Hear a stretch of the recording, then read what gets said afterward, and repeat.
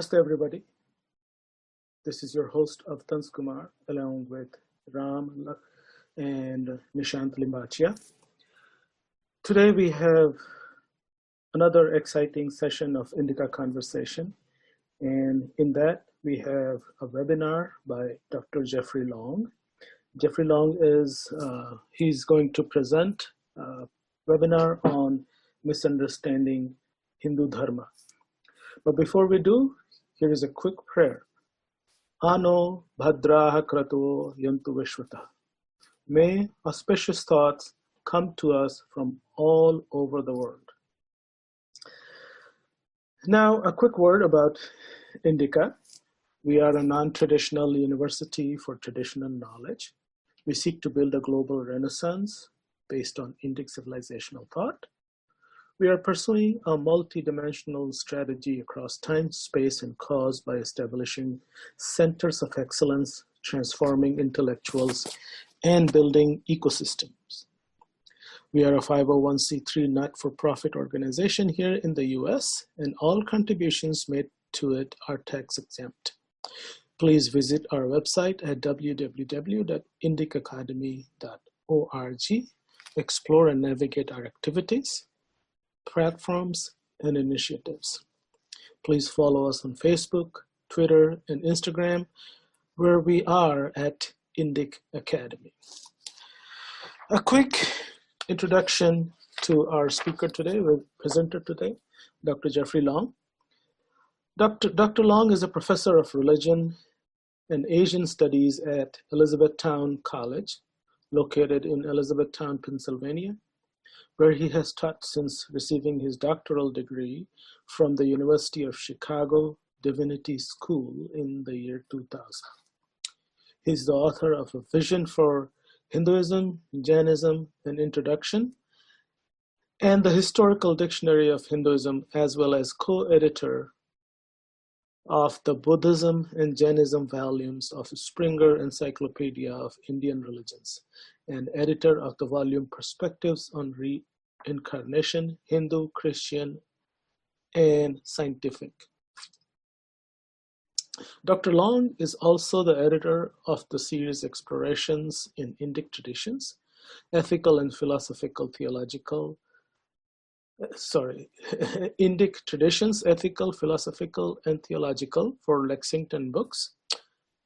In 2018, he received the Hindu American Foundation's Dharma Seva Award for his ongoing efforts to promote more accurate and sensitive portrayals of Hindu traditions in the American education system and popular media.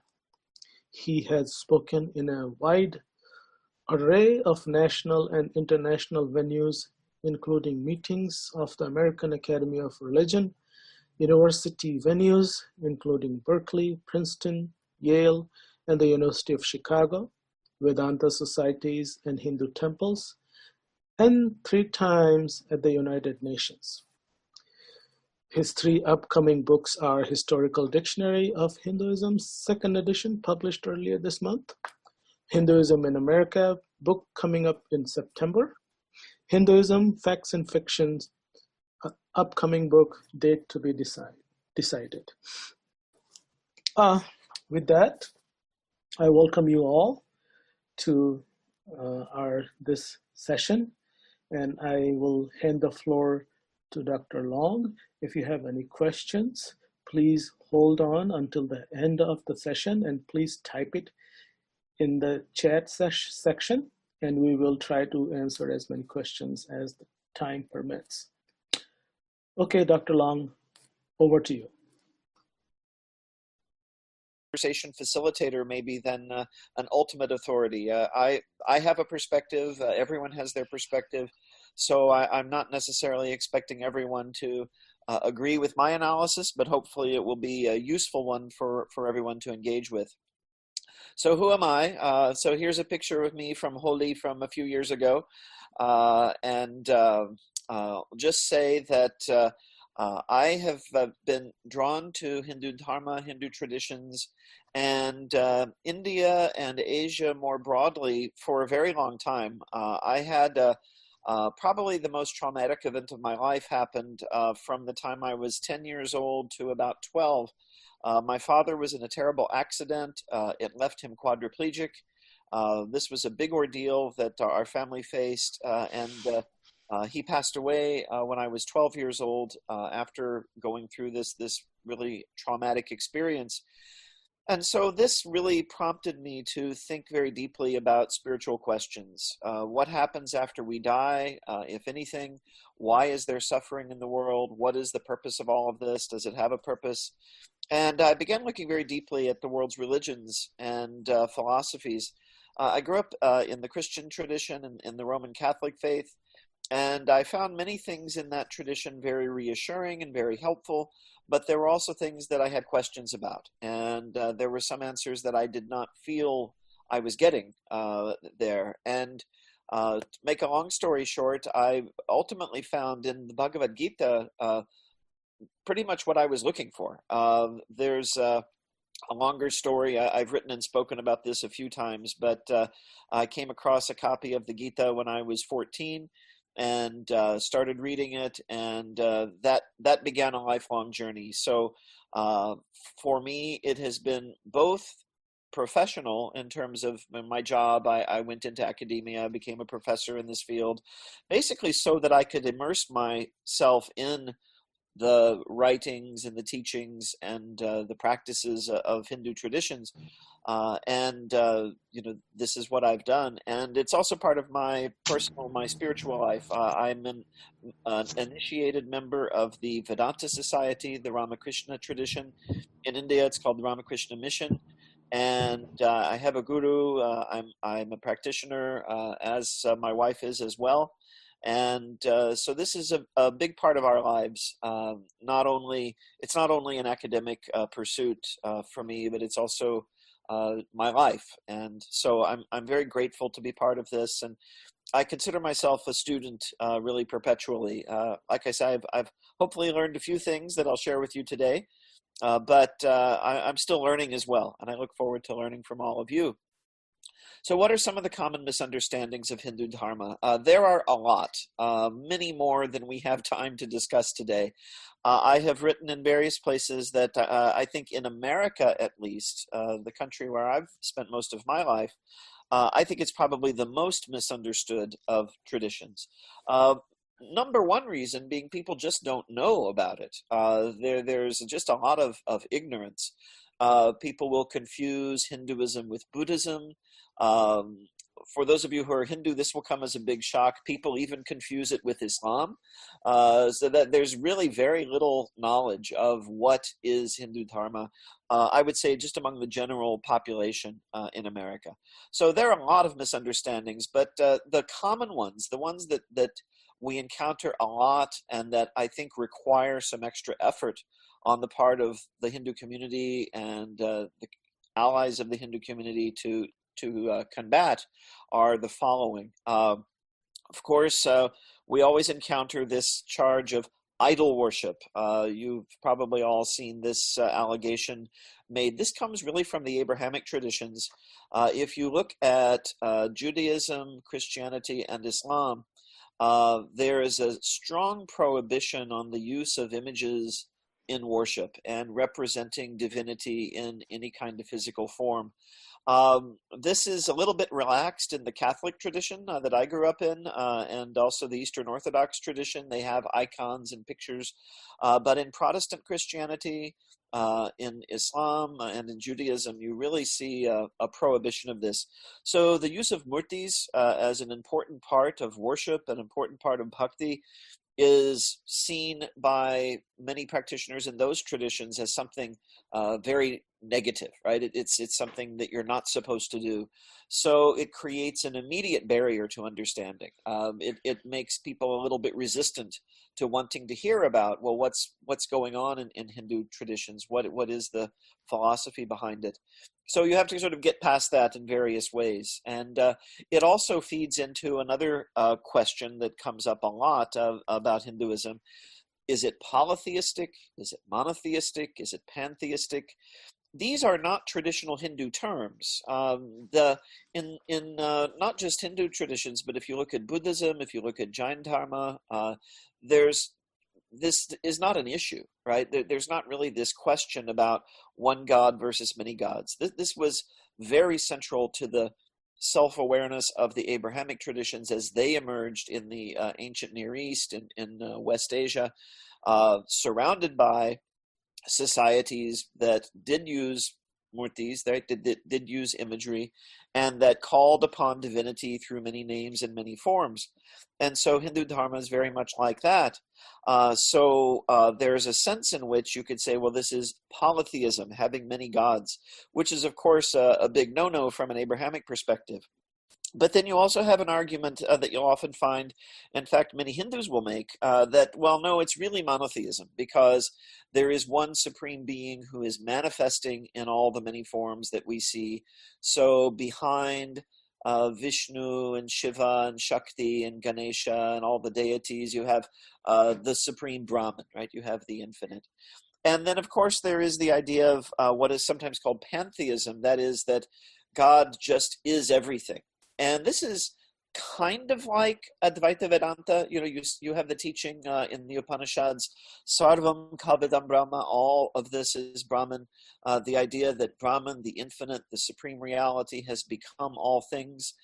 At the same time, you would not really say that all Hindu traditions are pantheist in this sense, because there are traditions like Dvaita Vedanta, for example. There are the Bhakti traditions where there is a distinction affirmed between Bhagavan or Ishvara and us, the devotees, the jivas, the souls in the universe. So that doesn't seem to quite work for describing all of Hindu Dharma. The closest thing I have found in terms of a Western term that might accurately convey the Hindu understanding of divinity is the idea of panentheism, which is a little different from pantheism.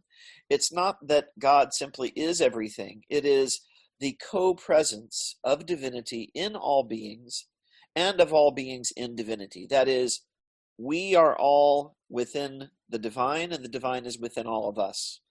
And this sort of transcends these ideas of polytheism, monotheism, and pantheism, because it really kind of encompasses them all. Because with panentheism, if you see divinity in all beings, then if you're looking at a variety of beings and seeing divinity in them, that's kind of like polytheism, right? You're seeing God is here, God is there, God is in all of these.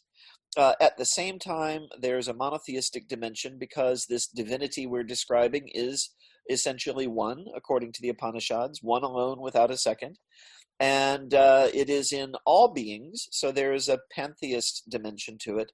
But it's also, there's a sense of distinction between the divinity and the beings in whom the divinity dwells. So panentheism is probably the closest thing you'll find to I think a fairly accurate understanding of Hindu Dharma. A nice illustration of the concept is in Bhagavad Gita, in the 30th verse of the 6th chapter. Lord Krishna says, "I am never lost to one who sees me everywhere and who sees all beings in me, and such a one is never lost to me." So this is panentheism. The divinity is within all beings, and all beings dwell within the divine. Now, as I've explained this, some of you might have also been deducing one of the reasons why Hindu Dharma is often misunderstood in the Western world, and that's because a lot of these ideas are very sophisticated, and it's not as simple as, okay, tell me, is there one God? Are there many gods? Is there no God? What is it? It's not so easily boiled down. It's very subtle, and it really has a lot of thought behind it. And so this requires some patience. You can't put Hindu Dharma on a bumper sticker or a t-shirt so easily. It needs some thought and some understanding. So as a result of that, it's easily misunderstood. I see someone's written namaste here across the screen. Namaste to you as well. Another common misunderstanding of Hindu Dharma. Varna and Jati. I assume most of you have some familiarity with these terms. They are distinct from one another, but they have both been sort of conflated into the concept of what is today called caste. So essentially, the idea that one is born into an occupation and that this is hereditary and really defines throughout a person's lifetime what they can do and what they can be. And this concept, again, it's really two concepts, Varna and Jati, and the relationship between the two is complicated, rather like what I was saying about divinity. This requires some thought and understanding in order to really unpack it. But the way it has been presented very often, especially in textbooks, in school textbooks, is it is as though Hindu Dharma is nothing but this social system of caste. And there is, of course, so much more to Hindu Dharma than that. And in fact, there are Hindu traditions that specifically reject the concept of jati as having any spiritual significance. The Gita says a person of any jati who has bhakti comes to moksha, is liberated by Lord Krishna. And so it's just irrelevant, right, in terms of what we might call a religious or spiritual system. And of course, there are also a lot of Hindus for whom it's been extremely important. And we should not deny that there are issues with the way it's practiced, things like untouchability. Swami Vivekananda was very critical of this. So was Mahatma Gandhi. So what is often presented, I think, is the idea that all Hindus simply believe and practice this system in a very straightforward way without any sense of self-critique or understanding of the various problems that can be associated with it. Also, whatever positive elements it might have had, at least in ancient times, are not really discussed. What you get is a picture of a very oppressive system, and it's the first thing a lot of people ask about. I had an experience of this a few years ago. I gave a presentation on Swami Vivekananda and his legacy in America, which is a favorite topic of mine. It's something I've written and talked about quite a lot. He had tremendous influence on a lot of popular culture, a lot of intellectuals, a lot of people I consider my personal heroes in the Western world were people who were very heavily influenced by Swamiji. And so I gave this talk about Vedanta and its influence in the Western world at the college where I teach. And when it was over, I asked, okay, are there any questions? And there was only one question, and it was about caste, which I had not mentioned at all in the entire presentation. But it's what stuck in the mind of this student because that's how they were taught in high school. So this is a big issue that really needs to be sort of approached in a very sophisticated way that doesn't make it look as if we on the sort of side of the Hindu Dharma are trying to defend or sweep under the rug or whitewash something that has had a lot of problems over the years, but at the same time that we emphasize that, look, there's so much more going on in Hindu Dharma. There's so much profound thought, so much spiritual practice, so much wisdom, that if we only talk about this particular thing, that we have then discussed Hindu Dharma. This is just a very one piece of the whole picture, and it becomes greatly exaggerated, I think, in the Western world. Another misunderstanding very often is of Hindu pluralism. This idea, you see different terms for it in Sanskrit: dharma samanvaya, which is often translated harmony of religions, sarva dharma samabhava, having an attitude of equality toward all religions. This is one of the things that attracted me most to Hindu Dharma early on in life. I grew up hearing preachers saying, if you didn't accept Jesus, you were going to hell, and non-Christians were going to hell. And I was Catholic, and even Catholics were considered going to hell by some of these people. Everybody was going to hell. So it just struck me as very hostile and very contrary to the whole idea of a loving God. And then I started reading things from Sri Ramakrishna, from Swamiji, from Mahatma Gandhi, various Hindu thinkers, talking about many rivers flowing into the one ocean of the divine, many paths up the one mountaintop. And this just seemed much more logical to me. I tend to think of spirituality as kind of like a science. And so, just as people from different cultures all over the world have independently discovered mathematics and some basic laws of physics and so on, it would be the same way with spirituality. That if Brahman is everywhere and in all of us, that people would be discovering that around the world, and then, of course, expressing it in their own way based on their culture and their understanding. So this made a lot of sense to me and has always really attracted me. It does not mean all religions are the same. And this is unfortunately something that a lot of Hindus who agree with the idea will often express it in this way. And I think it's an attempt to say it simply. Again, it's an attempt to put it on a bumper sticker or a t-shirt, but you can't really do that. This is a very sophisticated idea. It means religions are complementary paths to realization, distinct but capable of coexisting within a larger vision of reality. This is how Swami Vivekananda explained it. He said, they're not the same, they're different, but difference does not have to mean conflict. Difference can mean complementarity. And a nice image for this is given by a teacher in the Vedanta tradition, Pravajika Vrajaprana. She's written a wonderful, simple introduction to Vedanta where she explains harmony of religions as being sort of like this. She says, the religions are like pieces of a jigsaw puzzle. And if you've ever put together a jigsaw puzzle, the pieces are different. They aren't the same. But they fit together to form a larger picture. And you can look at the great traditions of the world, not only the religions, but you look at science, you look at different philosophies. They all capture some piece of truth, but they don't necessarily capture the same piece. And to really understand reality, we need to be attentive to all of them. And this has been understood, I think, in India for many, many centuries. And this is why so many traditions were able to coexist peacefully in India for such a long time. And of course, probably the most famous image for this is that I'm showing here, the blind men and the elephant, right? The very famous story where you have a group of blind men.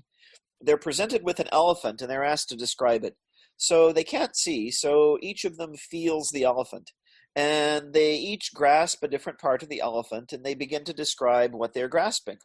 And of course, because they're grasping different parts, they describe different things, right? The description of the man grasping the trunk is going to be different from that of the man feeling the leg, or the man feeling the ear, or the tusk, or the side of the elephant, or the man in back grasping the tail.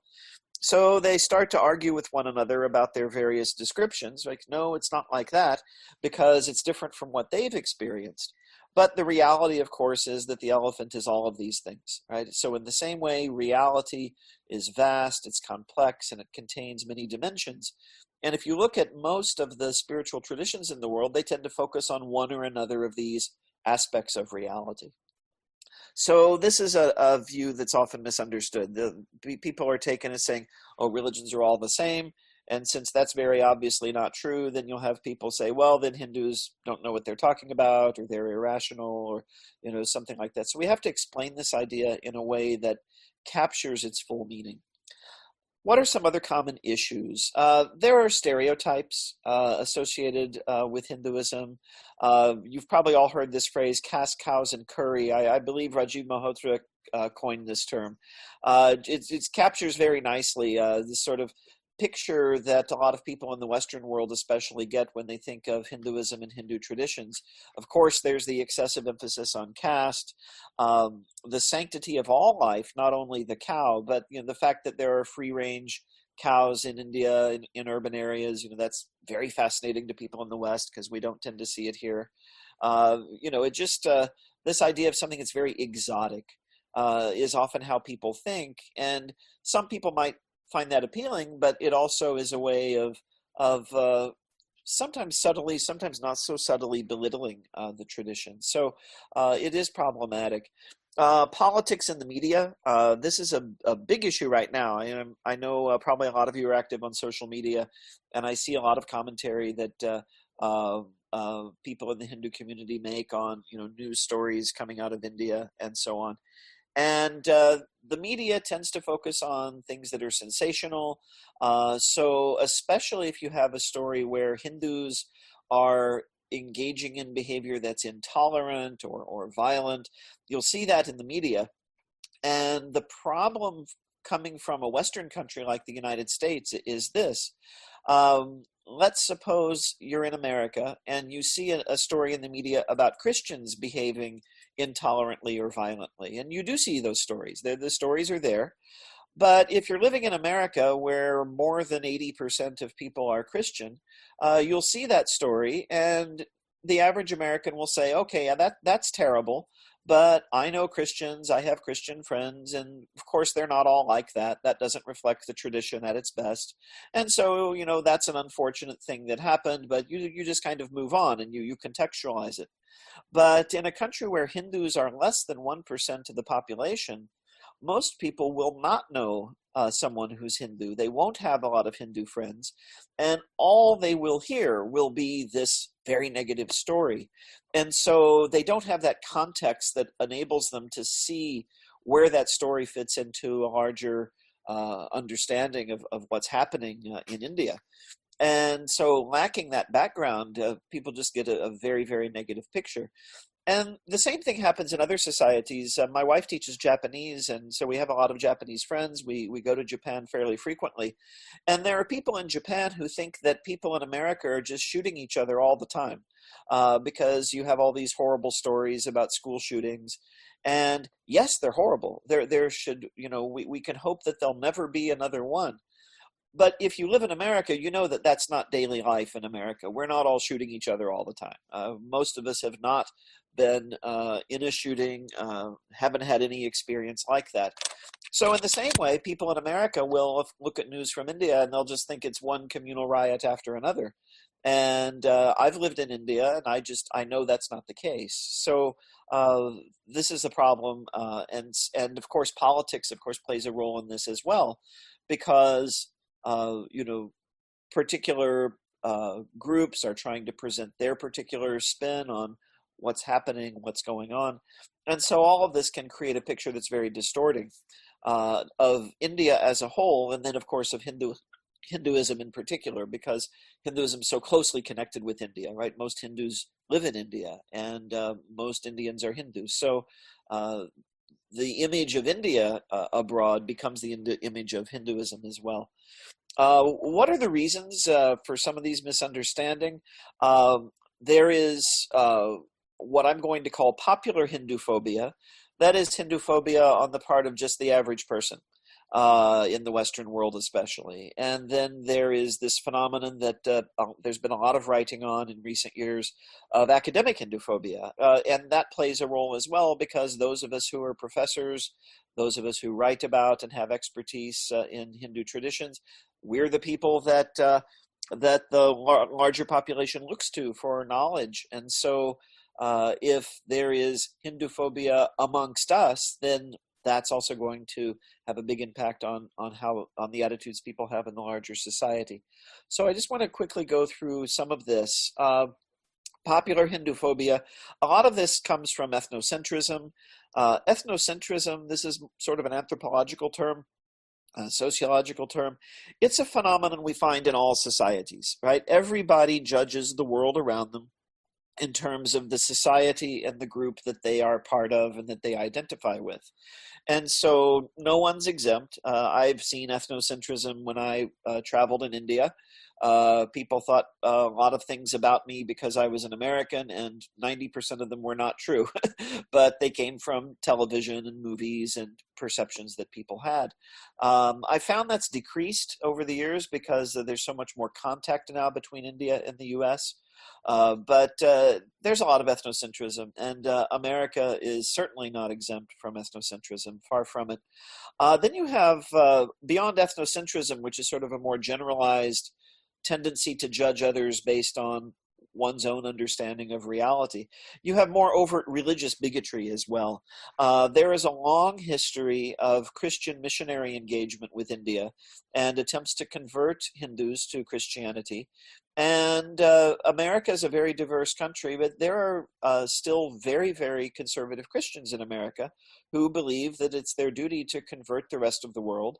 And so their encounter with Hinduism is going to be one in which the assumption from the beginning is that Hinduism is something wrong, it's something demonic, it's idol worship, etc. And so there's going to be a desire to attack it, to debunk it, to present it in a negative light. And those organizations are very much alive, and some of them are quite wealthy and quite persistent. I edited a document for the Hindu American Foundation. Oh, it's been more than 10 years ago now, but it's called Hyperlink to Hinduphobia. I don't know if it's still on their website, but it's about hate speech against Hindus on the internet. And the vast majority of these were religious in nature. A lot of them came from Christian missionary organizations that were attempting to portray Hinduism in a negative light. Now, of course, not all Christians are, so bigoted, and a lot of very open-minded Christians who are very deeply and seriously engaged with Hindu spirituality. But this bigotry is still a big factor, and it's something that fuels, I think, a lot of Hinduphobia, in the popular Hinduphobia in the Western world. And then, of course, to the extent that Hindus and Hinduism and Hindu Dharma are identified with India, you have Indophobia, I would call it, that shades over into Hinduphobia, which is basically a species of racism, right? This is also something that unfortunately is still with us in the 20th century, 21st century, and there is... there's a tendency to, and this is kind of an extension of ethnocentrism, look down on other cultures, other civilizations, and kind of connecting with the popular media stories, right? Anything negative about India, people will often try to look at negative information about another society as a way of reassuring themselves about their own society. Someone will see very troubling figures in America about violence or hate speech or violence against women, for example. And so one response is to say, well, at least we're not in India, right? So to sort of think, oh, well, we're somehow better in the Western world. And of course, this will affect how people think of Hindu Dharma, because Hindu Dharma is the dominant tradition in India. And so anything negative about India, there's a tendency to blame Hindu Dharma. One of the books that Avatanji mentioned that I'm working on right now, the Hinduism Facts and Fictions, is getting into a lot of these stereotypes and misunderstandings. And one of them that you'll sometimes come across is blaming Hindu Dharma for the poverty that's present in India. And there was recently a study done by an Indian economist which revealed that if you translate it into today's dollar values, US dollars, when the British ruled India, they extracted $45 trillion worth of wealth from India. Think of what India could do today with $45 trillion, right? Forget coronavirus, right? That would have been cured a long time ago, right? Everything would have been fixed. Things would have been much better. It takes a country and a civilization a long time to recover from colonialism. So this is a big issue. And there is a blame the victim mentality very often. It's like, oh, why is there poverty in India? Well, it's because of the caste system and Hinduism. And so you hear these kinds of things said. And of course, this gets us into neo-colonialism, right? There's global politics at play here as well. And the United States has been a dominant country for a long time in the world and does not want rivals, right? So you do have a tendency of, not only with India, but a lot of countries where the U.S. will sort of try to put down those countries in various ways. So all of these attitudes are sort of holdovers from the colonial period and from a period when racism was an even more powerful force in world affairs. It still hasn't gone away, and you see this in sort of popular attitudes toward Hinduism and Hindu Dharma and Hindu traditions. I do want to say, though, when I mention popular Hindu phobia, it's not that most Americans are sitting around talking about how terrible Hindu traditions and India is all the time. Most Americans are just not aware of it at all, right? Again, there's that sort of elephant in the room. We always have to understand that the average American doesn't even know what we're talking about here. But to the extent that they might have heard something about India or about Hindus, it's often going to be negative, and it's going to be because of these factors I've just been describing. So that's on the popular level. Now, what about people who should know better, right? What about academic Hindu phobia? So I wrote an article about this a couple of years ago, and I'm really just going to kind of recap here what I said there. First of all, we need to differentiate between Hindu phobia and constructive criticism. So someone might write something about, let's say, untouchability, right? Or abuses that happen because of belief about untouchability, for example. That is not necessarily a Hindu-phobic piece of writing. It might be intended to solve that particular problem. And in fact, Hindus are sometimes the very best critics of Hindu Dharma in practice, right? Not Dharma as an ideal, but the abuses that happen in practice, right? You have all of these great reformers like Swamiji, like Ram Mohan Roy, and even going all the way back, to Shankaracharya. And so they were all trying to get people to live in a way that lived up to the ideal of Hindu Dharma. And so criticism is not always Hindu phobia. And this is important because especially if we become very sensitive, which we should be, to Hindu phobia, and we want to counter it whenever we want to counter it whenever we encounter it. At the same time, it doesn't mean that everything that's negative that might be said is Hindu phobic. Some criticisms are genuine, and we need to say, okay, maybe there's something here that needs to be addressed. And the test that I sort of came up with, and this was from my own conversations with some people that I thought were very Hindu phobic, I realized at a certain point that there was nothing that Hindus could possibly say or do that would satisfy these people, right? So this is the Hindu phobia test. Is there any way Hindus could respond to the criticism apart from renouncing Hinduism altogether that would satisfy the critic? So if the answer is yes, then this is a genuine criticism. In other words, if a Hindu could possibly say, well, that particular practice is not actually warranted in our Shastras and in the Shruti and Smriti. It's not a proper Hindu practice. Or if the Hindu would say, yes, I agree with you, that practice has no part in Hindu Dharma. We need to work to change that. Then if the person is genuine, then they will say, okay, great, let's work together for a better world.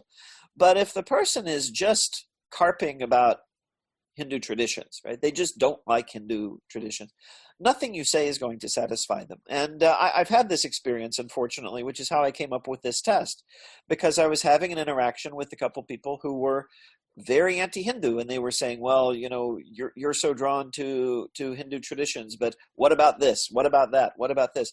And I had answers for all of them, and some of my answers were, well, no, you've misunderstood that, and some of my answers were, yes, you're right, that's a problem, and it's something we need to work on, and it doesn't reflect authentically what's there in the original teachings, but that didn't seem to matter to these folks, right? They just were determined to tear down Hindu tradition. So this is what I call the Hindu phobia test. If you encounter a criticism and you want to know, is this legitimate criticism, constructive criticism, or is this just Hindu bashing? That's the question to ask, right? Is there a way that I could answer this that would the person who's saying it would say, oh, okay, I understand now, or okay, we're in agreement on this, or would it necessarily be the case that they would just keep on bashing, right? So this, I think, is very important. Sometimes Hindu phobia is only apparent. I call it sometimes tone deafness. There is writing about Hindu traditions that comes from particular disciplines where the authors write in such a way that if you're used to Hindu phenomena being treated reverently, treated as a source of spiritual insight and wisdom, right? If you're thinking about the kind of reading you might want to do and discuss in a satsang or something. Some of the academic writing on Hindu phobia is just, or on Hindu traditions is just not like that, right? In my article, I said there are writings on Hindu traditions that make it sound as if the author is describing a new species of bacteria that they've discovered, right? It's very clinical and detached. That's actually not Hindu phobic. That's an attempt at writing in a detached and an objective way. And a lot of scholars of Hindu traditions have been taught that that's how you write about it. And sometimes the people who write that way are practicing Hindus themselves, right? And they're not intending any disrespect. So this is a situation where one needs to say, okay, who's the author? Who's the audience? Why are they writing this? And the sociological text is, for example, is not something you're going to be discussing at a satsang, right? It's got a different purpose, so it's not going to be written in the same sort of very beautiful way. So I call that apparent Hindu phobia in my article. Then there is what I call the Hindu phobic discourse. Now here's where things start getting more problematic. The Hindu discourse, Hindu phobic discourse, I call it in my slide here, I call it a self-replicating meme. That is, there are ways of talking and thinking about Hindu traditions that have become so established in the academic institutions that it's as if they've taken on a life of their own, right? Sometimes when we talk about Hindu phobia, it almost sounds like there's a conspiracy theory. Like we're thinking that a bunch of academics got together and thought, okay, how can we tear down Hindu traditions? There may be people thinking that way, but I've never been involved in any such conversation. But what I do find is that certain writings become authoritative, they become established, and it becomes a matter of habit, right? You could call this a collective sanskar, right? So writing about caste in a particular way, for example, writing about Hindu national movements in a particular way, this becomes a sort of a habit. And so it could be that someone who themselves, an author may not feel Hindu phobia, right? They might not feel any aversion or negativity toward Hindu dharma at all, but they might write in a way that replicates some of these very negative misunderstandings that we've talked about, not out of malice, but because that's just how they've been taught, right? That's what their professors have taught them. That's how they've understood it, and it hasn't been corrected yet in their minds. I'll give you an example. I see myself as very much about promoting this tradition, and in some of my own earlier writing about Vedanta, I used to use this term Neo-Vedanta, which you might have seen before. And my understanding at the time was that was simply the term we use for recent writing about Vedanta, right? So things that come from the 19th century to the present, right? Swamiji's writings, Sarvapalli Radhakrishnan, people like that this was Neo-Vedanta, right?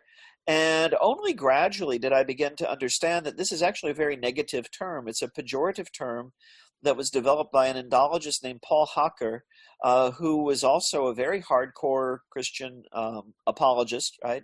Missionary sort of mentality. And he wanted to discredit Swami Vivekananda and the contemporary Vedanta movement by saying that this was not authentic Hinduism. It's different from Hindu dharma as practiced traditionally in India. And so he coined this term Neo-Vedanta to sort of say, well, there's real Vedanta and then there's this Neo business. Well, when I realized that, I immediately stopped using that term. And I was sensitized to this by swamis in the tradition in which I practice, right? The monks in the Ramakrishna order, we were having conversations, and some of the swamis brought my attention to the fact, this term Neo-Vedanta is not such a good way to talk about it. And there have been other terms used, integral Vedanta. A good friend of mine, Swami Medhananda, has coined this term Vijnana Vedanta, drawing it from the teaching of Sri Ramakrishna.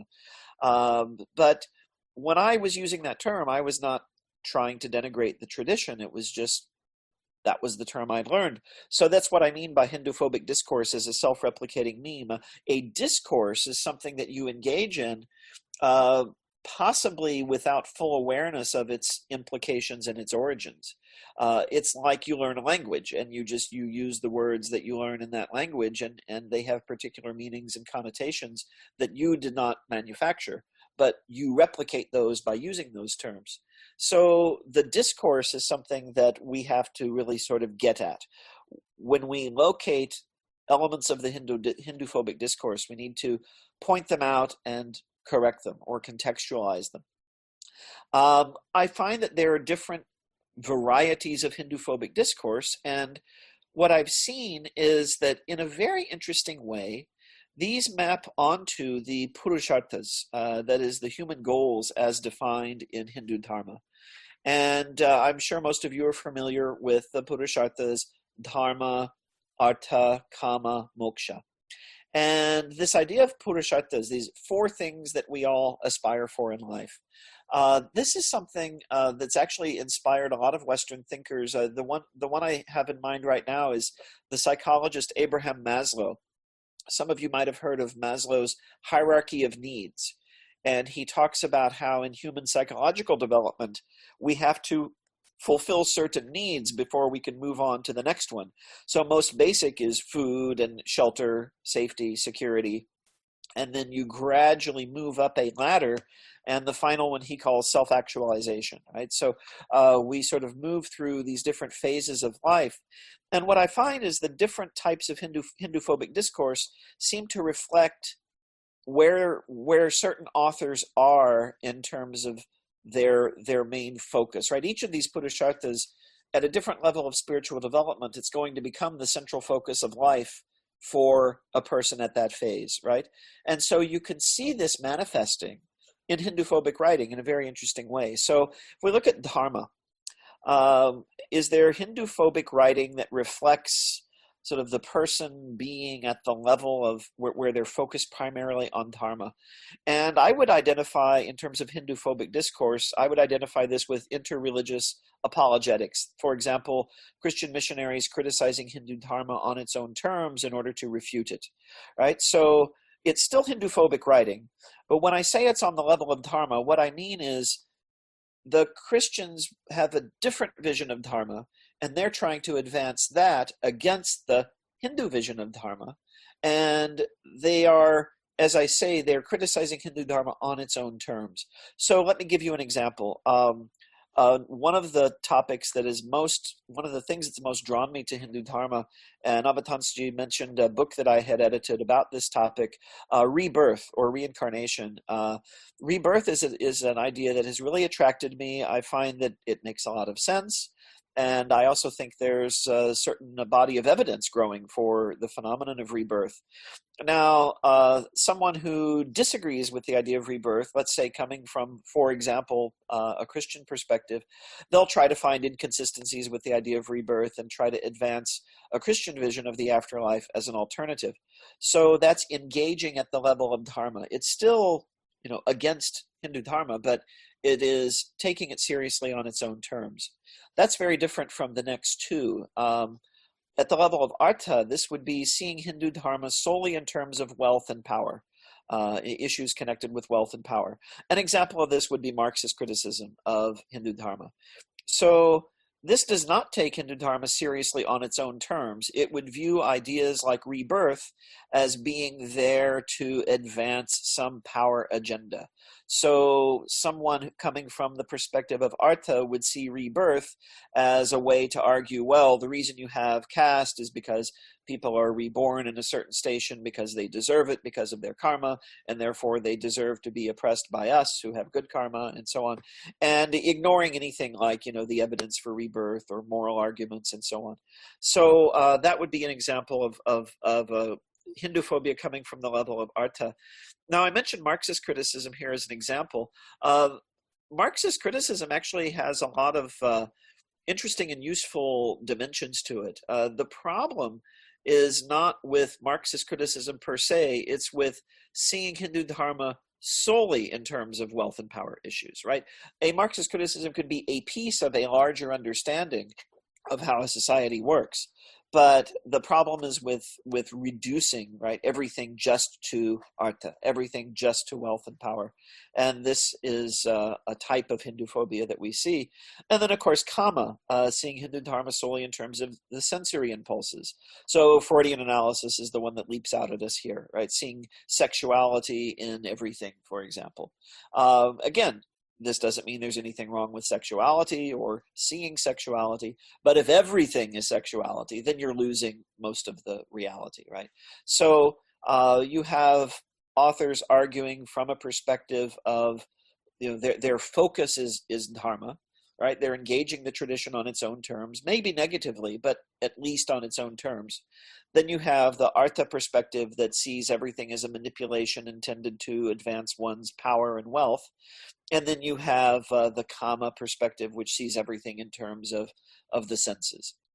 And then, of course, as I just said, the problem is not the forms of analysis, but their reductionism. And the reason we see a lot of reductionism in the academy is because in the academy, we're trained to be skeptical, right? We're trained to question everything. And very often this will lead to an attitude of atheism and of, everyone's just in everything for their own power, or everyone's just into everything for their own pleasure. And so a tendency to be dismissive of claims about the spiritual, claims about morality, claims about higher reality, and so on. So that's where you get a lot of reductionism at that artha and kama level. Of course, then the fourth Purushartha is moksha. I would say at this stage, all phobias vanish, right? If you have an author who is an aspirant for moksha, they're not afraid of anything. They're there to seek truth. And we're not talking about Hindu phobia then when we're talking about moksha. So that's my presentation. There's a lot more that I could have said, but you all are busy and have things to do, and we have a lot of questions. So I now hand the program back to our leaders here, and we'll see what questions people have. Well, thank you, Dr. Long. It was a wonderful presentation, and we learned a lot. But before we open up the floor for questions, can you briefly talk about some of the three books that those are coming out? Oh, okay, sure. So the Historical Dictionary of Hinduism is a second edition, expanded and updated, of a book that I published in 2011.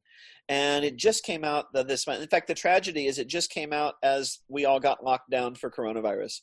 So I can't go out hawking my book.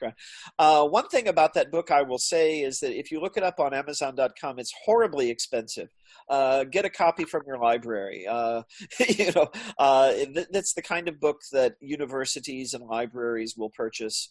It's a reference work.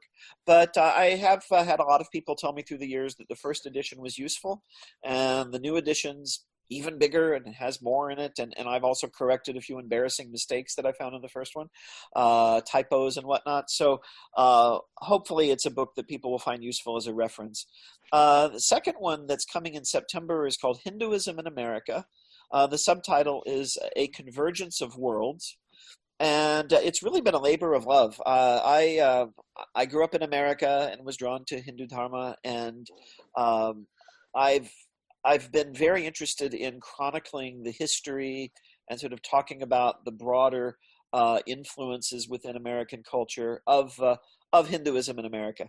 And one book that really inspired me a lot was Philip Goldberg's American Veda. I'm sure a lot of people are familiar with that. But I wanted to go beyond that. The subtitle I give, A Convergence of Worlds, is I'm not only talking about Westerners, people like me who are drawn to Hindu traditions, but I also wanted to talk about the immigrant community, the Hindus who've come to America and are keeping the tradition alive and are developing it in new ways in this new context. And so I wanted to bring those stories together because those stories are coming together, right? The gap between what you might call the Western seeker and the heritage practitioner is less than it used to be. I mean, you all have me on here now talking about Hindu Dharma, right? So that's just an example. And so a convergence of worlds, right? These are coming together more and more. And so that book is coming from Bloomsbury, and it will be in paperback and it will be affordable. So I'm very happy about that. The other one, Hinduism, Facts and Fictions. First, I'll just admit right away, I'm embarrassed at how overdue it is. I signed the contract years ago, but it's finally coming together. And I just have to tell you that you're inviting me here today has actually been helpful in the process of writing that book, because what I've done today is basically a summary of what that book is doing, getting into some of the stereotypes and false views about Hindu Dharma, and also I would say even more often half-truths, right? So a lot of the negative views about Hindu Dharma are not purely manufactured, but they're based on taking, one piece of the story and focusing only on that. So contextualizing things like caste, for example. What's the context for understanding that really in a balanced way? So that book is supposed to come out by the end of this year. But I have to finish it and turn in the manuscript. So coming soon to a bookstore near you. Yeah, great. So we'll be in touch with you about these books too, and we will, as Indic Academy, we'll love to have book launches and conversation about it in future whenever it comes out. Okay, wonderful. Yeah. Couple of questions that I have. Before I do that, the article that you were talking about, Hindu phobia, it's available on academia, your academia site, and it's called From the Hindu Phobia and the something like that. Just from the perspective of a scholar practitioner. Practitioner, exactly. Yeah. So people can first published in Prabuddha Bharata, the Journal of the Ramakrishna Order. Right. Okay. So that's available online, so people can refer to it, because that gives a very good framework for some of the things that you were talking about. Yeah. Other question is some of the misconceptions or stereotypes or Hindu phobia that it comes from what Professor Arvind Sharma once wrote, is from what he calls from outsider to outsider. So people started writing about the indigenous cultures during the colonial period, and what came out from them, from what they perceived to be the tradition, became frozen, and then to the extent that the native perception almost vanished, at least in the academic circle. Yeah. Right? So how do we reconcile, now that colonialism is over and we live in a world which is more open and more connected, how do we reconcile those outsider idea from the practitioners like Swamiji's? They have become totally irrelevant in academic circle. Right. No, I think you're right about that. And what's needed is really a very vigorous dialogue in which academic scholars who are both insiders and outsiders to the tradition, who are in the academy, and representatives of the community, people like the Swamijis, for example, need to be very closely engaged with one another and listen to one another. So this means both on the academic side, not simply learning the theories and perspectives that we got from our professors in graduate school, but also being very open to you could say, the indigenous perspectives, the perspectives of practitioners with whom we are engaged. And at the same time, and this is something, of course, I'm biased, but I'm going to brag about our Swamis in the Ramakrishna Mission a little bit. The Swamis also becoming very engaged with the academic discourse. And I would say we have some Swamis who've been very, very good at that, and they can speak the language of theory and talk and write in a sophisticated way that the academic audience will say, "Oh, okay, that's legitimate," right? And then that will, I think, help to bridge that gap a bit. Now, that's not going to be the only solution, because there's all kinds of political constraints pulling people away from each other, right? Internal to both, sides. I mean, I hate to even think of these as sides, but it's true. And again, you also have these sort of, like you said, the self-replicating nature of the discourse I was talking about earlier. At the first place where I met the Swami who is my guru was at an academic conference, and he and several other Swamis were presenting there, along with professors. And again, someone like myself, I mean, I would consider that I've always been very open to the tradition and learning from the tradition. I went to that conference with the assumption that the really interesting papers were going to be given by the academic scholars, and that the Swamis would probably say a prayer and do a blessing and say a few nice things about what a great man Swami Vivekananda was. Swami Vivekananda was the topic of the conference, and that would be that. The Swami's papers were by far the best papers at the conference, not only from a practitioner perspective, but from an academic perspective, right? They were very learned papers and very impressive work. And I was just pulled in by that. The academic papers, I mean, they weren't bad. I mean, I gave one of the academic papers. I thought it was okay, but they weren't as exciting, frankly. But more of this kind of conversation where we bring together practitioners and scholars in a friendly way, but also in a frank way, right? We want to avoid, I think, two extremes. You have the occasions when scholars and practitioners come together and you have a shouting match, and I've been witness to a couple of those. They're very unpleasant for everyone involved and very counterproductive. On the other hand, you have the occasions when people come together and they really don't talk about anything controversial, and everyone smiles, and and we feel we've made a great advance for world peace. But in fact, not much has happened. So frank but friendly conversation, bringing together respected leaders in the community with respected academics who are open to this kind of conversation. And I think the other thing I want to mention too is when we talk about academic Hinduphobia, I don't want to give the sense that it's all pervasive. There are wonderful scholars writing great things about Hindu Dharma. The thing is, there's been a lot of focus on what I would call the sexy stuff, the really controversial writings that involve Freudian analysis and Marxist analysis and so on. But there's so many fantastic scholars writing about Hindu philosophy. But unfortunately, Nyaya is not sexy, so people don't pay so much attention to that. But there's a lot of really good writing on Hindu philosophy.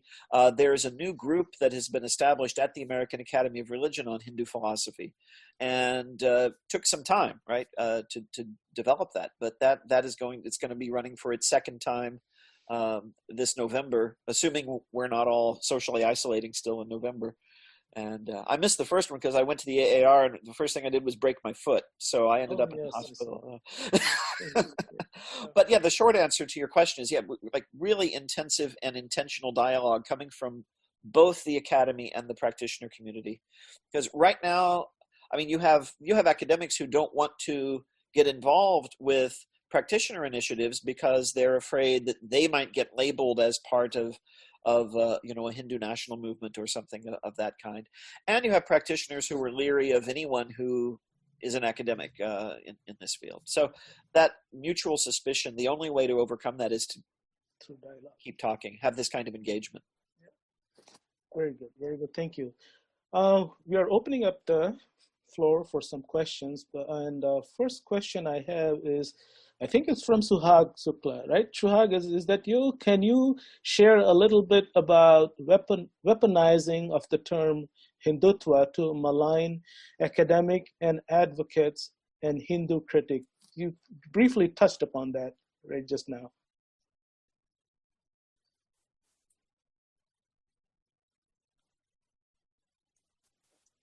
Hello? Uh-huh. Oh, was Suhag going to speak, or no? I just read the question for you. Oh, I'm sorry. Okay, yes, sorry. I thought Suhag by herself was going to speak as well. I'm sorry. Okay, I'm sorry. I was a little miscommunication. So on the weaponization of we in fact have we had a panel about this at the AAR a couple of years ago in Denver, and this is something that is very pervasive right now.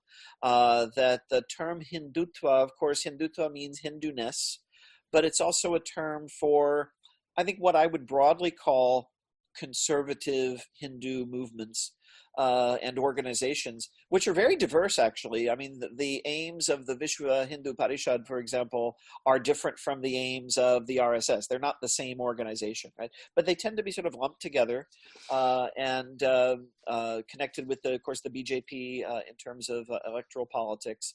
And there's been a tendency among some in the academy, not many, but they're very vocal, right, to identify any kind of positive assertion about or identification with Hindu Dharma with this Hindutva movement, right? With the Sangh Parivar and so on.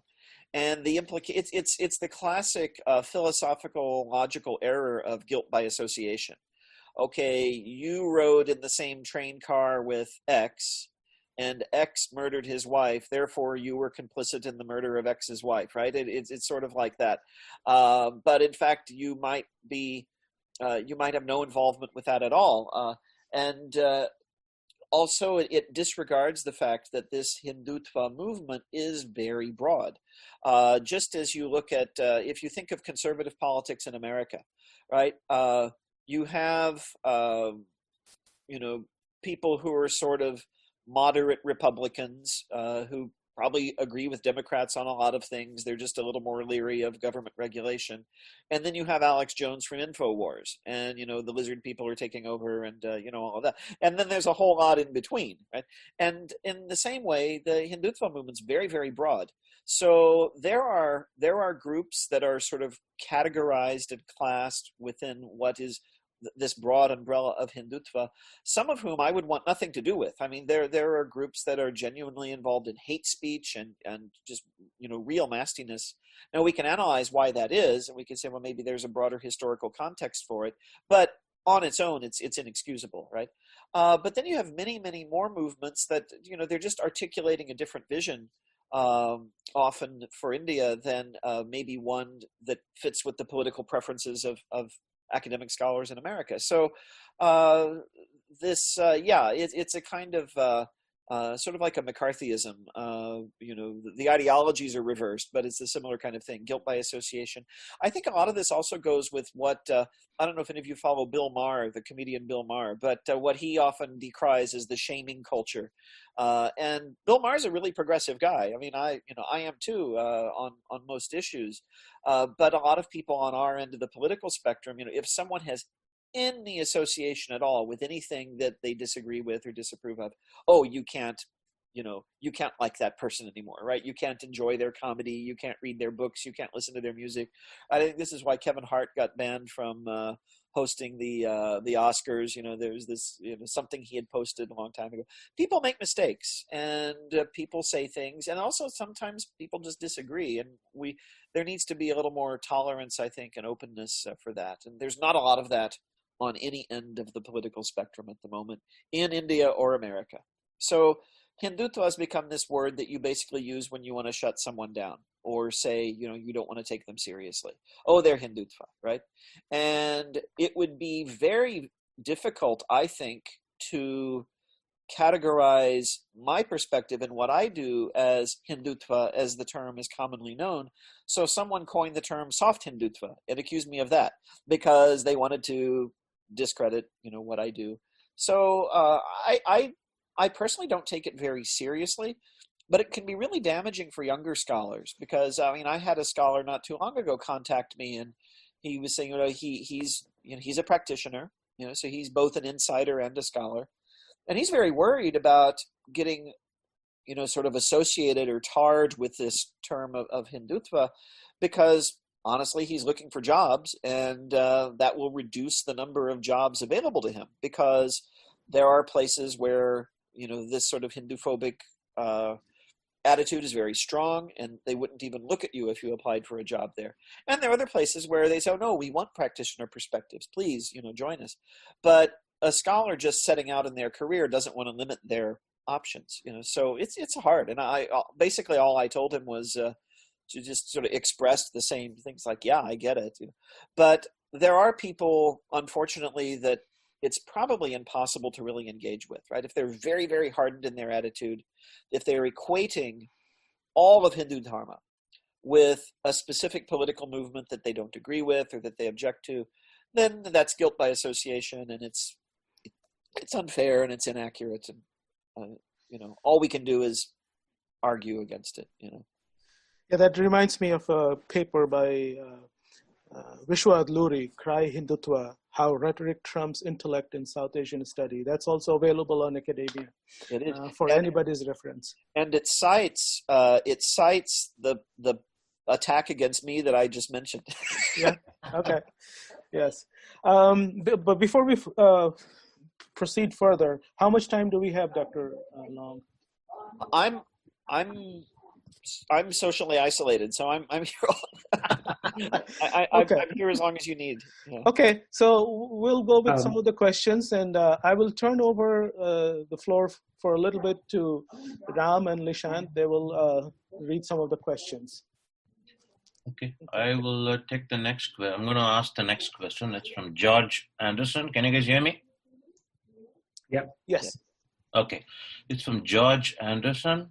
The question is, do you think that the contemporary politics, which is Kashmir, Islam, and the political discourse, are driving the anti-India and the anti-Hindu and Hinduism sentiments?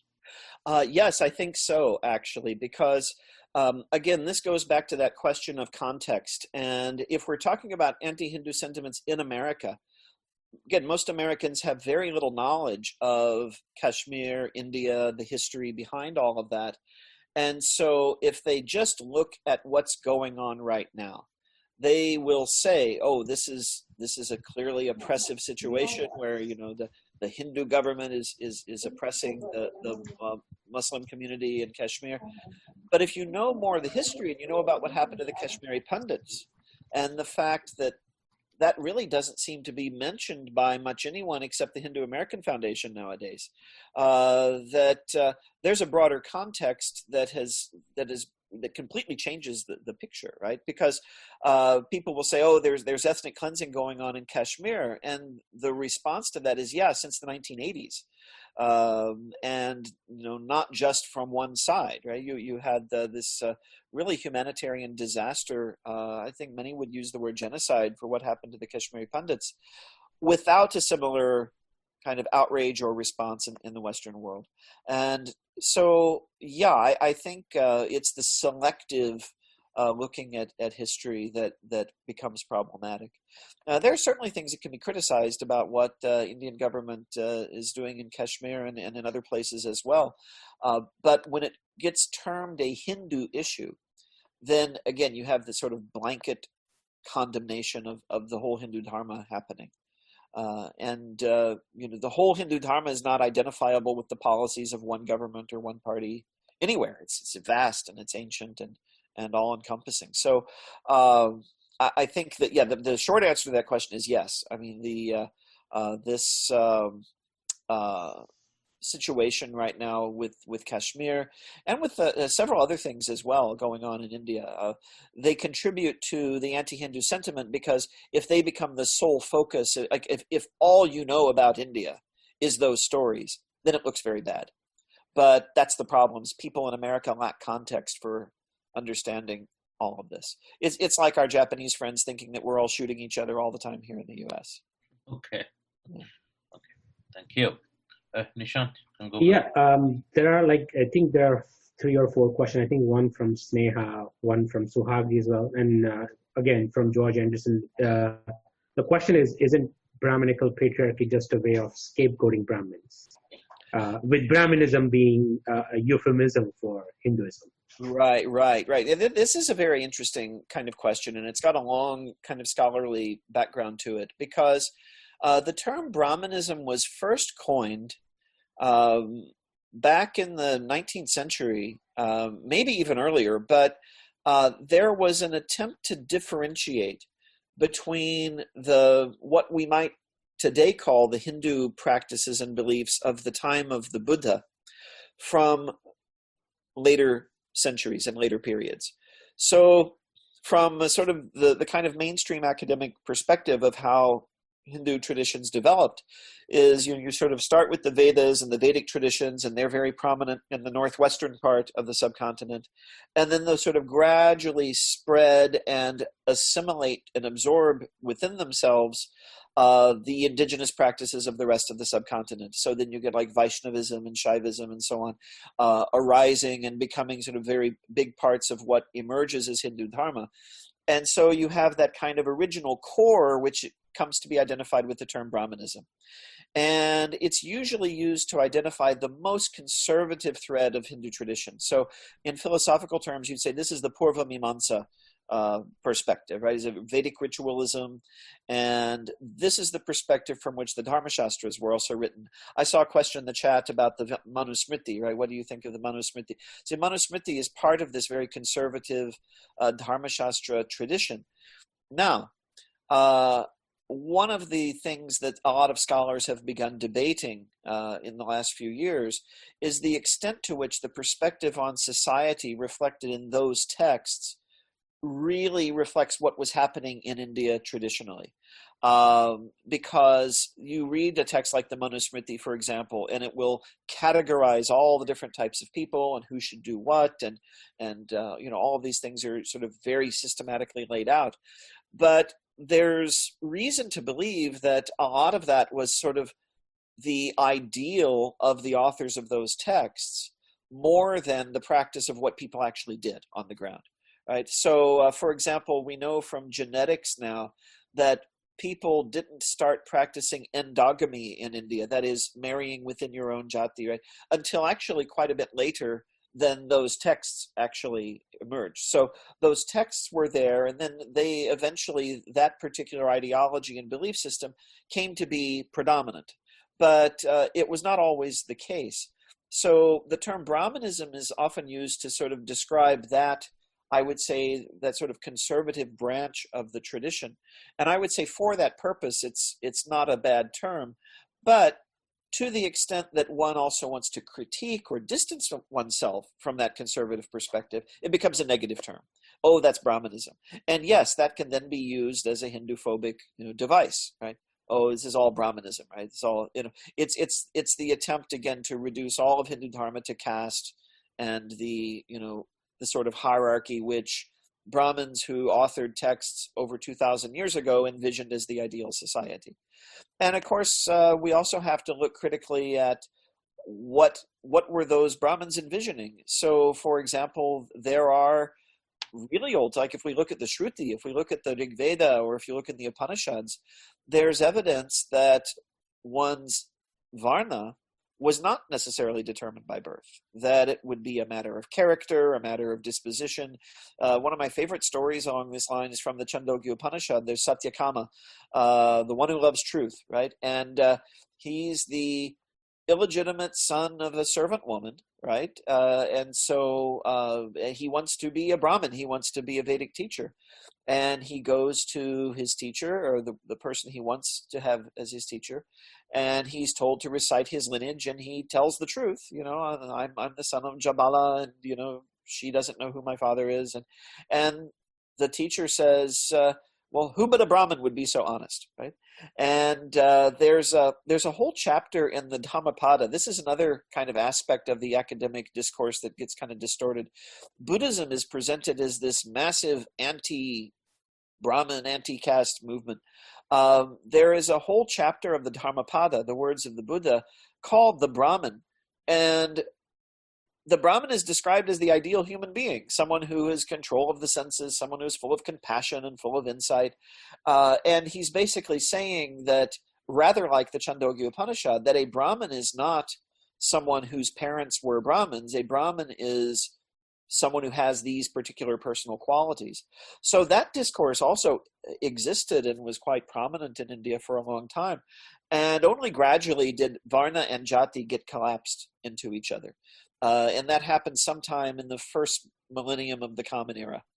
And there's evidence that it was also a reaction very often against foreign invasions, because people become more conservative. They sort of cling more to their traditions if they feel threatened. And I think of all the American flags that sprouted everywhere after 9/11. Right? People were terrified, and so they put up something that made them feel proud of themselves and confident in themselves. And so these traditions became much more conservative and much more sort of rigid after India had been invaded. And then, of course, the British kind of finished it off by codifying these things into law in the British sense of law, like, legal cases and so on. And when Sir William Jones translated the Manusmriti, which he did for the purpose of using Hindu law to administer India, because the British had a philosophy that, try to govern people by their own laws so that they don't revolt. which is very different from French colonialism, where they tried to turn everyone into Frenchmen. So the different colonizing powers had different philosophies. And what happened was, I think a lot of the British class system, which has been very rigid for a long time, was projected onto the Indian reality. When, if you read authors like Ronald Inden, for example, who I studied with back in Chicago in the 90s, he argued that that traditionally the Jatis and Varnas were more like the trade guilds of Europe. Right? They provided job security. You had expertise that was passed on in a family for generations, and it was not this sort of oppressive thing that it later became. So yeah, the term Brahmanism is kind of used to encompass all of that. And then, sort of by extension, yeah, I mean, it becomes a way of saying, and that's Hinduism, right? That's sort of true Hinduism. Whereas you have all these bhakti movements saying that, it doesn't matter. And that's where most people have been for a lot of history. Thank you. Thank you, Dr. Long. That kind of brings us some of the things that recent studies have come out, and two scholars pop out in my mind is Prakash Shah from England. He has written a book on caste, and then also Dr. Vishwa Adluri, who talks about Indologists, and basically saying some of the misconceptions and ideas that Western society had, primarily in terms of religion also, they superimposed those ideas when they studied India or Hinduism. Right. So, yeah. Do you want to add anything to that? Yeah, I think that's very useful. I mean, I think it's been a very useful critique. And, I know Dr. Adluri and Dr. Bagchi, I know their work a little better than Dr. Shah, but I would say it's been a very useful critique. They themselves have also been critiqued a lot. There's been sort of a defensive reaction, especially in Europe, to a lot of what they've written. And they're a little confrontational, I have to say, sometimes. But, everyone has their own, style of proceeding.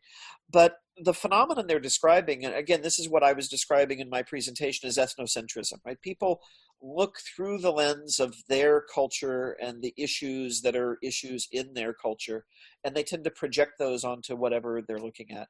And I think to some extent, this is an epistemic inevitability, right? What categories are you going to use but the ones you have, right? So Protestant Christian scholars in 19th century Germany were going to look at the world through the lens of 19th century Protestantism. And the discipline got built out of a lot of their presuppositions. But of course, the problem is that one needs to also stretch beyond one's categories to really understand another tradition and another culture and society. And there needs to be that sort of dialogue. And Rita Sharma, a really excellent scholar, has talked about sort of kind of a dialectical hermeneutics, she calls it. It's a very sophisticated term. The basic idea is that scholars ought to, yes, use their categories and do their analysis and make their claims, but also be open to critique from the other side, right? How would my work and my culture and my society be viewed by someone in that cultural matrix and in that perspective? And that kind of mutuality. And this is the perspective I was coming from earlier when I said, the academics and the Hindu leaders need to get together and have a good dialogue. That understanding that none of us is omniscient, right? That we need our perspective complemented by that of the other. It's when arrogance comes in. It's when we think our perspective is the only true, the scientific perspective. Then we are more inclined to, I think, make false claims or make claims in an arrogant way that, doesn't allow for dialogue or discourse. I think that's the kind of phenomenon that these scholars are pointing out. We have time for one more question. There are a lot of questions in the chat Yes. that Yeah. are really good. Someone, George You Anderson. wanna pick George it? Anderson, I see, said, I'm just going to pick out ones that I think Okay. are especially pertinent and that I can answer quickly and easily. Okay. Do you think that political criticism of Hindutva is used to mask anti-Hindu sentiment? Just to clarify, one can be critical of Hindutva without being anti-Hindu. Absolutely. I mean, I agree with this question. In fact, a lot of the critics of Hindutva in India are Hindus, right? So there are Hindus who don't identify with that movement, who say, that movement is wrong in various ways. But I think it can work the other way too. Yes, that one can, if one is already, one already has a negative inclination toward Hinduism, then Hindutva becomes a very easy way to, express that. That is, critiquing Hindutva is an easy way to express that. But yeah, I mean, I've critiqued Hindutva, and I think there's a lot that needs to be said in that regard. Again, it's this kind of question of context. I find there are people whose only commentary on Hinduism is about Hindutva, and then I begin to be suspicious that, okay, they think that's all there is to it, or they want us to believe that's all there is to it. But if you do a critique of Hindutva and then you give this lovely paper on, the Raslila and Bhakti, and then, no, you've got a balanced view, right? You're looking at different perspectives and so on. So, and that those cases are going to vary from individual to individual. And one thing I've been very careful not to do in the article in Prabodha Bharata and also today, has been not to name, try to name and shame particular scholars, because I think you'd have to almost be a psychoanalyst to see if someone is, are they Hindu phobic or are they just replicating the discourse? And so I really don't want to go into that area, or again, paint all my fellow academics as Hindu phobic, because they're not. So, let's see. Any questions you all want me to look at? There's one from Vishal Nehra. I think we haven't responded yet. With the rise of yoga as a global phenomenon, why are people still so negative about Hinduism? I notice in academic circles they tend to emphasize Buddhism, Jainism, Shramana traditions, but not give due credit to the originator of all these practices. Right. No, and I think again, this has to do with that Hindutva question. I think that as Hindus have become more assertive about, look, you can't just take what's positive and then disassociate that from Hindu tradition and leave Hindus with the cows and curry, right? That's what tends to seem to be happening, right? Buddhism especially is presented very positively in the Western world. Of course, there's still people who don't like Buddhism. If you're like a Christian missionary, you're not going to like Buddhism. But because I think there's been this assertiveness, we're getting now kind of a pushback, right? That I think there are academics who have a worry that that somehow Hindus are going to take over the whole discourse, right? And of course, Hindus have exactly the opposite worry of being left out of the discourse.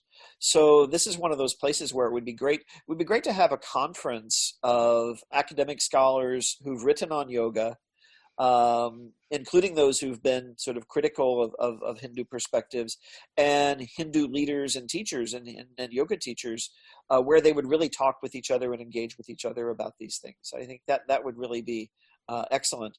I think there's another factor as well. I mentioned about scholars being nervous sometimes about their job prospects and so on, and not getting caught in the crossfire of these ideological wars. And it's very safe to write about Buddhism and Jainism. I know I write a lot about Jainism. It's I'm not saying that in a totally cynical way, but it's not as politically charged. The Hindu discourse is very politically charged right now. And so people get nervous about it. It's like, okay, I want to write about the Yoga Sutra, but let me write about Jainism, because that's, no one's going to get angry with me. Yeah. So that also happens. There is an interesting question from Nimi professor. Her name is Nimi. Can Hindus turn around the discourse in so many universities around the world that are anti-India and anti-Hindu and plainly intellectually dishonest? Right, right. Well, it depends on the university. Like I said, there are scholars doing really excellent work that I think reflects well on Hindu traditions and that is critical in the proper sense of critical. And there is this sort of Hinduphobia. I don't think the situation is so dire that everywhere you go, it's going to be anti-Hindu, it's going to be intellectually dishonest. I think there's certain centers that maybe have become especially prominent or powerful in the discourse where that might be the case. But I mean, and maybe I'm biased by my own experience because my experiences have been pretty good. I mean, I got sort of attacked that one time online, but otherwise I've not had any great difficulties, and I find other scholars who share my views not having major problems. So I think what we need to do is I mean, if the person who asked the question is interested in studying in one of these institutions, they need to just look at the work of the people who are there and say, okay, is this going to be a friendly environment for a practitioner, or is this going to be a hostile environment? It also depends on you. Like, I deliberately chose to go to a university where I knew there was a lot of criticism of Hinduism because I wanted to have the experience of learning how to debate and argue and address issues. So I went in knowing fully well, what I was going to experience, and it's not that it was a terrible experience, but it was hard. I mean, University of Chicago prides itself on being an intellectual boot camp, right? And it really is. And if you want to engage in this, as the tradition talks about a purva paksha, right? One good thing to do would be maybe to just engage directly with scholars, go through the process of becoming one, and take up these issues. At the same time, I know anecdotally from friends of mine that there are institutions where it's very hard to do that, right? Where like the hostility is outright hostility, and in those cases, I think it's a much harder. I mean, I don't know if I'm answering the question adequately, except just reiterating that it is a very difficult path we have, right, to sort of turn around the discourse and make it more equitable and more, friendly to practitioner perspectives. Again, not giving up the critical outlook. I mean, the academy has to be critical, or it's not the academy anymore. But critical, like I said, in the constructive sense, not in the well, we're just going to demolish this tradition kind of sense. And I think that it's the short answer is it's complicated. Were you in the University of Chicago in the mid-90s? Were you there? Yes, I was there from 91 to 2000. For 2 years in the middle, I was in India in JNU. It's another institution that a lot of people talk about. The kind of politics of it and so on. So yeah, I'm a product of both of those, and I think I came out okay. I used to work for an organization associated with University of Chicago. I was in the same campus actually I think it was in the mid-90s. Oh, so I was there for a year and a half. I'm not an academic actually, so I was working for a social survey organization actually. When were you in JNU, Dr. Long? 94, 95. Oh, I was there 90 to 1994, and 94 I came to UFI. So okay, so we might have overlapped a little bit. Yeah. So yeah, I took Sanskrit courses in the Center for Historical Studies. The Sanskrit school didn't exist yet in those days. Right. And so I had an ulterior motive. I wanted to study India. I wanted to study Sanskrit, but I also wanted to. I had met my wife here, or rather in America, in Chicago, and she was teaching Japanese in JNU. At the time. So I went there to study, but I also went there to marry my fiance. And we just had our 25th anniversary on Thursday. Yeah. So we may have crossed, your wife and I may have crossed. I was in the School of Languages, Center of Linguistics and English. She did her PhD in that center. Yeah. With Professor Gill. Okay. Harjit Singh Gill? Yes. H.S. Gill. Probably. Yeah, he was I learned a lot from Professor Kapil Kapoor and a whole bunch of other people. Yes. Mm-hmm. Oh, I've heard him speak at a number of different conferences. Yeah, he was a vice chancellor, I think. for some Yes, time. Pro-VC. Pro-VC, yeah. Yes. And he was very instrumental in setting up the Center for Sanskrit Studies, which also now become Indic Studies as well. Yes. School of Indic. Yeah. Okay. I think one last question, and then we can wrap up. The last question I think is from somebody called Nishu. Says, is Ramayana and Mahabharata against women? Talk about these narratives that Hindu epics are anti-women. Personally, I don't believe in this, but I would be happy to know Dr. Long's view on this. Right. Well, the Ramayana and Mahabharata are so enormous, right? And they're so profound, and they're so complex. I don't think it's easy to categorize them in a really simple way, like say pro-women or anti-women. There are episodes in both that you could find very problematic from a feminist perspective, or really just from a human perspective, right? I don't think anyone likes the story of Sita being tested. Tulsidas in the Ramcharitmanas was so upset by it, he said it didn't really happen. That this was an apparition of Sita, right, that went through that. So that's a critique coming from within the tradition itself. At the same time, you have very strong characters like Draupadi in the Mahabharata, who is a real sort of driver of the story in many respects. And so you have characters who women characters who suffer a lot, and some have argued that Sita especially becomes kind of a negative role model because she suffers so much without complaining, that this is seen to create a model where women kind of accept abuse and this sort of thing. And that's certainly a possible way of interpreting it. On the other hand, you could see Sita as sort of a universal figure that we can all identify with, because we all suffer in various ways and at various times, and she's strong through all of it, right? So there are many ways of interpreting the stories. Again, Draupadi, too, a very strong figure. And you have a lot of other women figures who are quite strong. I think one of my favorite strong women in the Hindu text is actually not from Ramayana or Mahabharata, but from the Upanishads, Gargi, right, who challenged Yajnavalkya to a debate, right, which suggests that there was a time when women attended and participated in those kinds of debates. I think the associations of Hinduism with, patriarchy and women being sort of kept in a secondary role, I think there was a phase of that in Indian history, and you can see evidence for it, and you can still see it in many respects today, but it's sort of grafted onto this much older tradition that was more, I think, egalitarianism or egalitarian. Neela Bhattacharya Saxena writes about this. She calls it the gynocentric matrix of Hindu traditions, and that her hypothesis is that this was really originally a goddess-centered tradition. And some of the oldest images we have from, for example, Indus civilization and before are goddess images. And, it's Shakti that is worshipped. And so the later kind of rise of a kind of more patriarchal tradition overlaid on top of that never really completely, I would say, penetrated to the core of the tradition, you could say. And that's why it's possible now you see such a resurgence today of women's roles and women's leadership. And of course, I'm thinking of Suhag there because I see her on my screen, Right. And the HAF has the Shakti Initiative and so forth.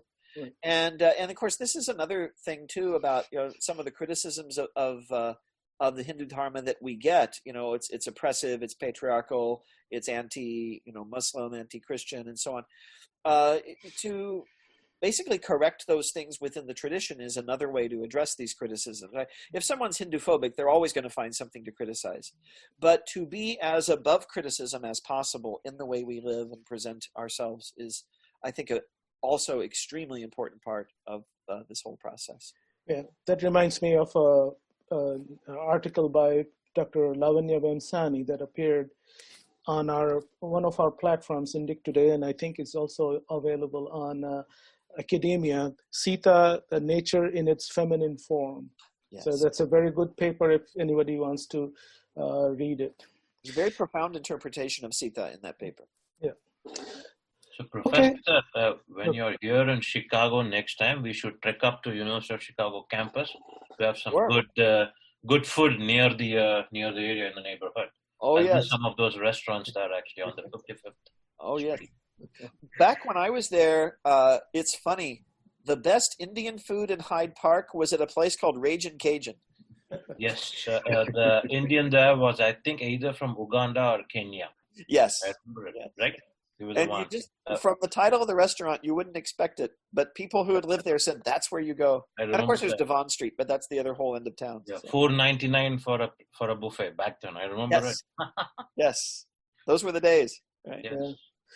With Well, the economy going like it is, it might be that way again. You never know. That's well, that's another wonderful session. Dr. Long, thanks for coming up to our program here. And we'll be continuing with this next week. Actually, Nishant Bhai will be presenting his reading. Can you quickly mention that to us? Yeah, I'll be reading up two of the. It's a part of a book reading session, so I'll be reading up two books from the India They Saw series. The first one is from Sandhya Jainji, and the second one is from Meenakshi Jainji. So I'll try to cover both the books and kind of give a high overview, kind of book review of both of those. So hope some of you are able to join us. And thank you, Dr. Long, for being here. I also would like to thank Harikiranji and the India team for giving us this opportunity to host this webinar. And thank you, Ram and Nishant, helping me here today. So until next time, namaste. Namaste. Thank you, Dr. Long. Thank you so much for joining us. Thank you.